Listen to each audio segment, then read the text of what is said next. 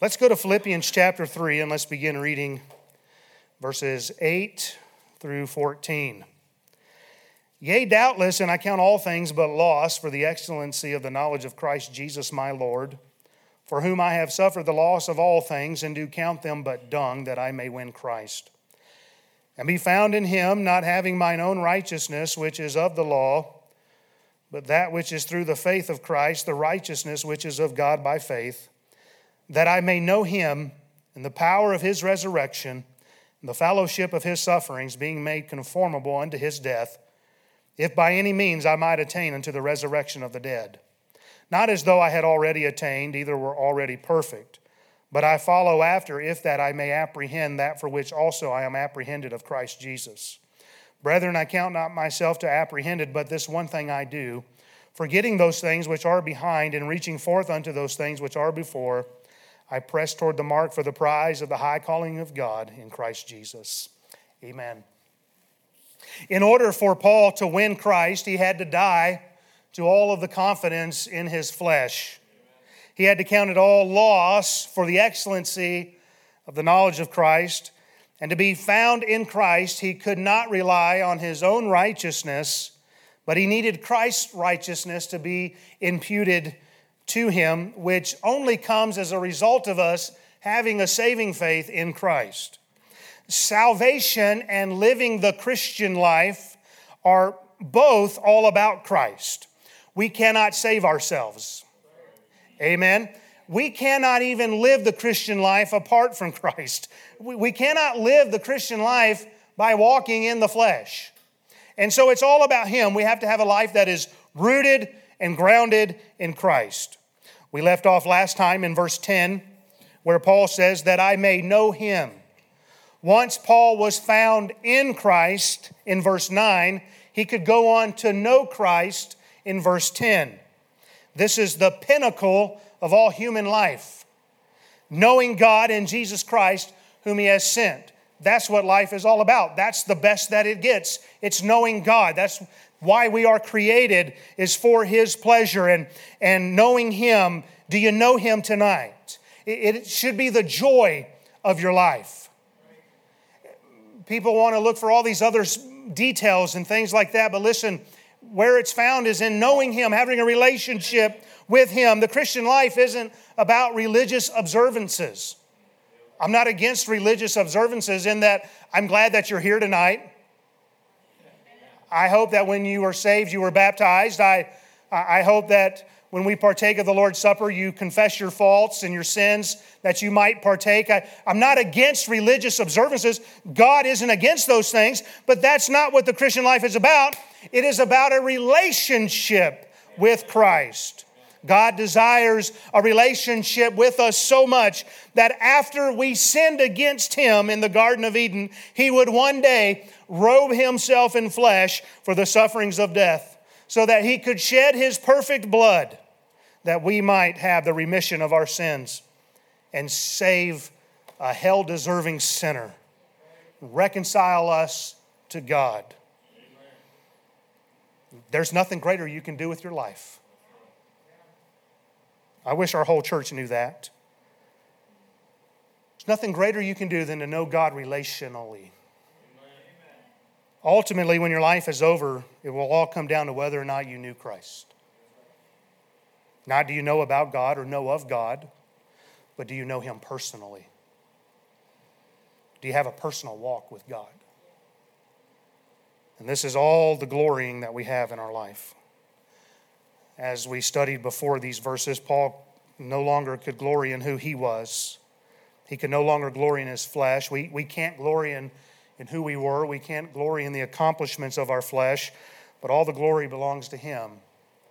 And we said this last time, but let him that glorieth glory in this, that he understandeth and knoweth me. That's our glory, that we would know God. And knowing God goes beyond just knowing him in salvation. We talked about last time how this is a progressive knowledge of knowing God. It's something that we're building upon. It's not just knowing him and then forgetting about him and saying, yeah, I met the Lord once. No, it's about growing in our walk with him, just like you know your spouse more now than when you were first married. So you ought to know the Lord better now than when you first came to him and were saved. We need to go from the milk of God's word to the meat of God's word. We need to start comprehending what is the breadth, the length, the depth, and the height of Christ, and to know the love of Christ, which passes knowledge. We should always be growing in our comprehension of Christ. No matter how old you are in the faith, you ought to always be growing in your knowledge of Christ. So do you know Christ? Do you know him in salvation? And if you do, are you getting to know him more and more? Do you walk with him daily? Are you in his word daily? Is there fellowship one with another? He wants to walk and talk with you. He wants you to know him. And if you will draw near to him, he will draw near to you. Now for tonight, let's continue looking at verse 10 and what else Paul wanted to know. That I may know him and the power of his resurrection and the fellowship of his sufferings, being made conformable unto his death. Not only did Paul want to know Christ more and more, but he wanted to know the power of Christ's resurrection. And he wanted to know the fellowship of Christ's sufferings. In verse 9, we find the doctrine of justification. This is the act of being declared righteous in Christ. It is all his righteousness and none of ours. The title deed to our life has been transferred to God, and now he owns us, and he placed his righteousness upon us. And now in verse 10, we're going on from justification to the doctrine of sanctification.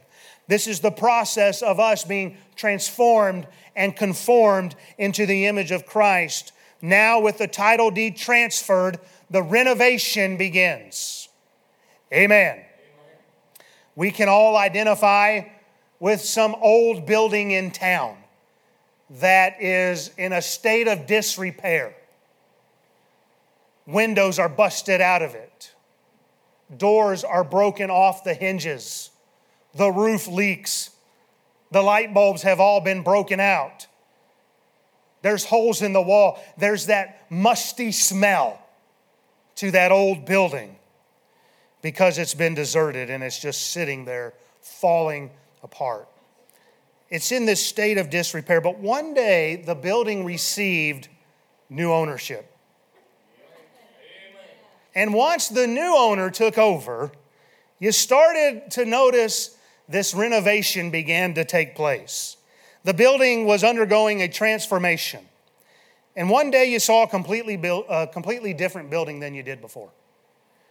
It was the same building, which once was in a state of disrepair, but then once you entered it, you could hardly believe it was the same place. You ever had that experience? And I know that we're all new creatures in Christ, but that example is similar to what happens to the child of God. Our title is transferred to a new owner. Whoop. And once under new ownership, a transformation begins to take place in our life. People begin to notice some things that are changing. This is the process of sanctification. It's funny because some people claim to be saved, and yet you can never tell it by their countenance. Amen. Saul of Tarsus was a persecutor of the church. He was feared by Christians all over. But then one day, on the road to Damascus, he met the Lord in salvation, and he was justified. And as change began to take place in his life through the process of sanctification, people could hardly believe that this one Saul of Tarsus was the person who was standing before them now. That this one who was preaching Christ was the same man who was persecuting those that he's now persecuting Christians that he's now a part of. I don't know how to put that into words. Somebody help me. Paul, they couldn't believe that the one who was persecuting Christians is now preaching the Christ and the reason why he was persecuting them. It makes sense in my mind, but you following me here. It's same person, different ownership. You can imagine people asking, what happened to Saul of Tarsus? Why is he preaching Christ? I thought he was a Pharisee. Don't tell me he's another one of those that got caught up in all that Jesus stuff. Some of you heard that in your life. But we know what happened to Saul. He had a new owner. And as a result, he underwent a renovation. Saul was being transformed from a religious zealot into a true child of God. And there was such a change in his life that Saul of Tarsus was changed to the Apostle Paul. And so what we learn is this, pay attention now. Salvation is more than just a profession of faith. But salvation involves being transformed. Romans 12:2 says, and be not conformed to this world, but be ye transformed. There ought to be a change. Ephesians 4:22 through 24 says that ye put off concerning the former conversation, the former life, the old man, which is corrupt according to the deceitful lust, and be renewed in the spirit of your mind, and that ye put on the new man, which after God is created in righteousness and true holiness. It's created after the image of God. It's true righteousness. It's true holiness. That's what we put on. That's what we become. We who were once unholy are becoming holy. Amen. We who were once unrighteous now have his righteousness. Colossians 3:10 says, and have put on the new man, which is renewed in knowledge after the image of him that created him. Now, everyone's transformation may look differently because we are all saved out of different backgrounds, different experiences. Some of us may have grown up in church. Some of us may have grown up very wickedly. Our transformation may look completely different, but we ought to be transformed nonetheless. I should say that the beginning of our transformation may have a different starting point, but we're all going to be conformed into the image of Christ. Romans 8:29, for whom he did foreknow, he also did predestinate to be conformed into the image of his Son, that he might be the firstborn among many brethren. And so God has predestinated every child of God to be conformed into the image of Christ. That verse does not say that we have been predestinated to heaven or hell, but that the predestination that's being spoken of is that once we choose to be in Christ, then we are predestinated to be conformed into the image of his dear Son. And so, in other words, the process will take place. There will be a change in our lives. Our behaviors will change. Our attitudes will change. Our desires will change. I'm not saying there won't be struggles. I'm not saying that you won't battle your flesh. But there will be changes. I am not the man I was when I got saved. Notice Paul's change in verse 10. He went from one who we know as Saul of Tarsus into one who wanted to know Christ. One who was persecuting Christ. Now he says, I want to know him. He didn't care really to get to know him before. Amen. He just wanted to destroy those who said they did know him. And so this amazing transformation took place. Now he wants to know Christ. And now he wants to know the power of his resurrection. And now he wants to know the fellowship of his suffering. Paul's behavior and his desires all changed, now being in Christ. Since we have already considered knowing Christ in our last message, let's move on to knowing the power of Christ's resurrection tonight. And we should ask ourselves, what happened at Christ's resurrection? Jesus went into the tomb dead. Amen. He died for us. Before he laid down his life for us, he bore our sins upon himself while on the cross. He who knew no sin became sin for us. And Jesus was laid in the grave, having suffered death, which is the penalty of sin.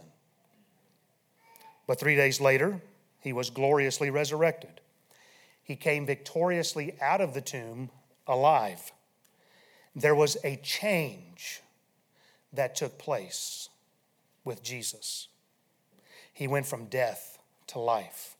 He went from being sin for us to being freed from the curse of the law of sin. And this event was so powerful that Paul wrote in 1 Corinthians 15:17, "And if Christ be not raised, your faith is in vain, and you are yet in your sins." And this is why we desire to know the power of Christ's resurrection. We want there to be a change, and we don't want to live our life in vain while living in sin. Romans 6, verses 3 through 6.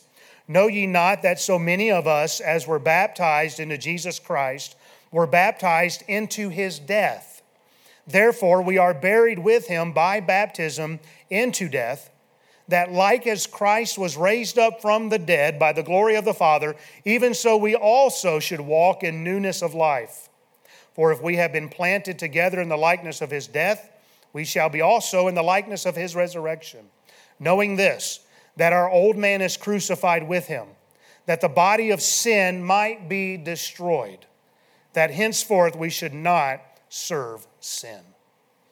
You see, we were dead in our trespasses and sins before we came to Christ, because the penalty of sin is death.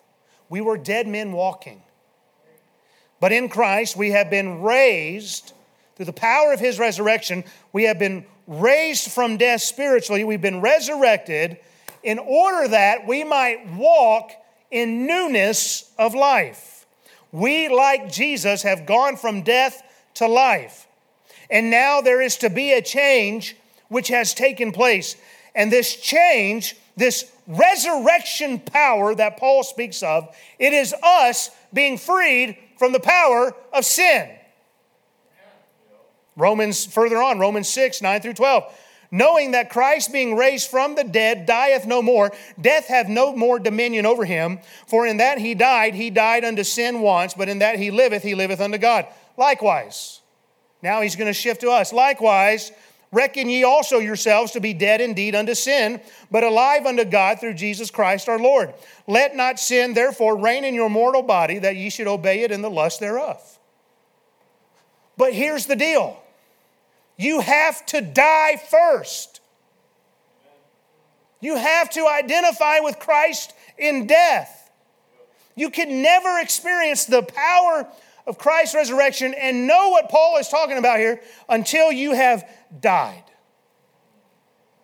spiritually speaking.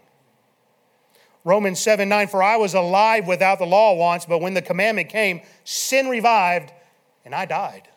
That's what Paul wrote. You'll never identify with Christ's resurrection power if you will never identify with him in death.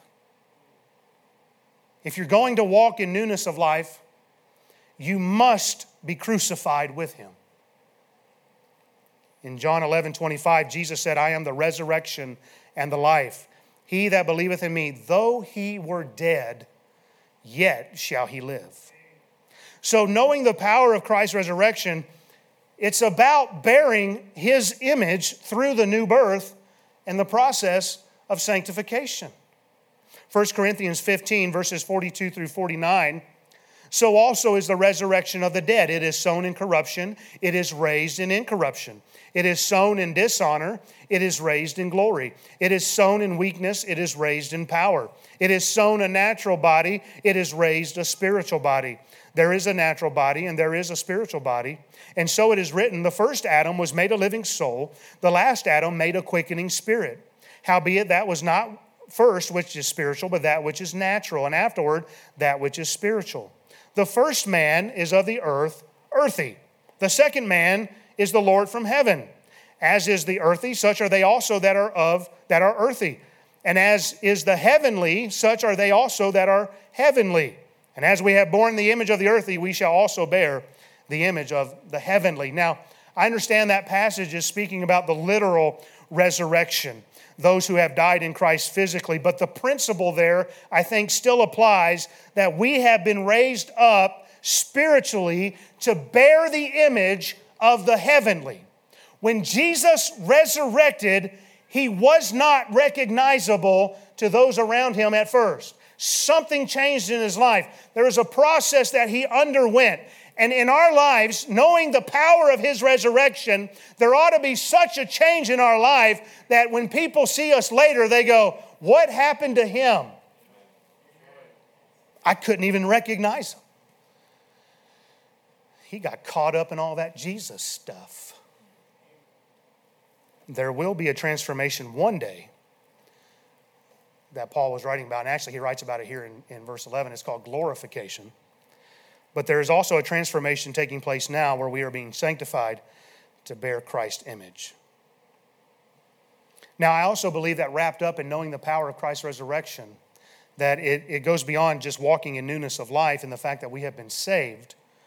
But understanding the power of his resurrection, I believe, goes on to bearing fruit for Christ. As we serve Christ, we ought to become fruit-bearing Christians. And if you know the power of his resurrection, then you will be bearing fruit. Why do I say this? John 12:24 says, Jesus speaking said, Verily, verily, I say unto you, except a corn of wheat fall into the ground and die, it abideth alone. But if it die, it bringeth forth much fruit. So the principle there is, Jesus speaking of himself ultimately, that he would die, go into the ground, he would resurrect, there would be a lot of fruit. But that applies to us as well. We have to die to ourselves. We have to identify with Christ going into the grave that we might be resurrected, that we would have that power, and that we would bear fruit. Romans 7:4 says, Wherefore, my brethren, ye also are become dead to the law by the body of Christ, that ye should be married to another, even to him who is raised from the dead. Listen, that we should bring forth fruit unto God. That's why we're raised to newness of life. Not just that we might bear his image, but that we might bear fruit. And as you examine your life, you should see if there's been a change taking place. Are you bearing fruit tonight? Without bearing his image, without bearing fruit, you need to go back to Philippians 3:9 and see if you're even found in him first. Are you even really saved? If you are, you need to confess whatever it is that's keeping you from being conformed and transformed. You need to confess that to God, get it right. And then you need to move on to know the power of his resurrection. Now, I think we're all good tonight with knowing the power of his resurrection. Amen. Whoop, that's exciting. I've been saved. I've been raised in newness of life, and I'm going to bear fruit and all this thing. But how many of us, like what the Apostle Paul says next, I want to know the fellowship of his sufferings? Well, that's not quite as appealing. Amen.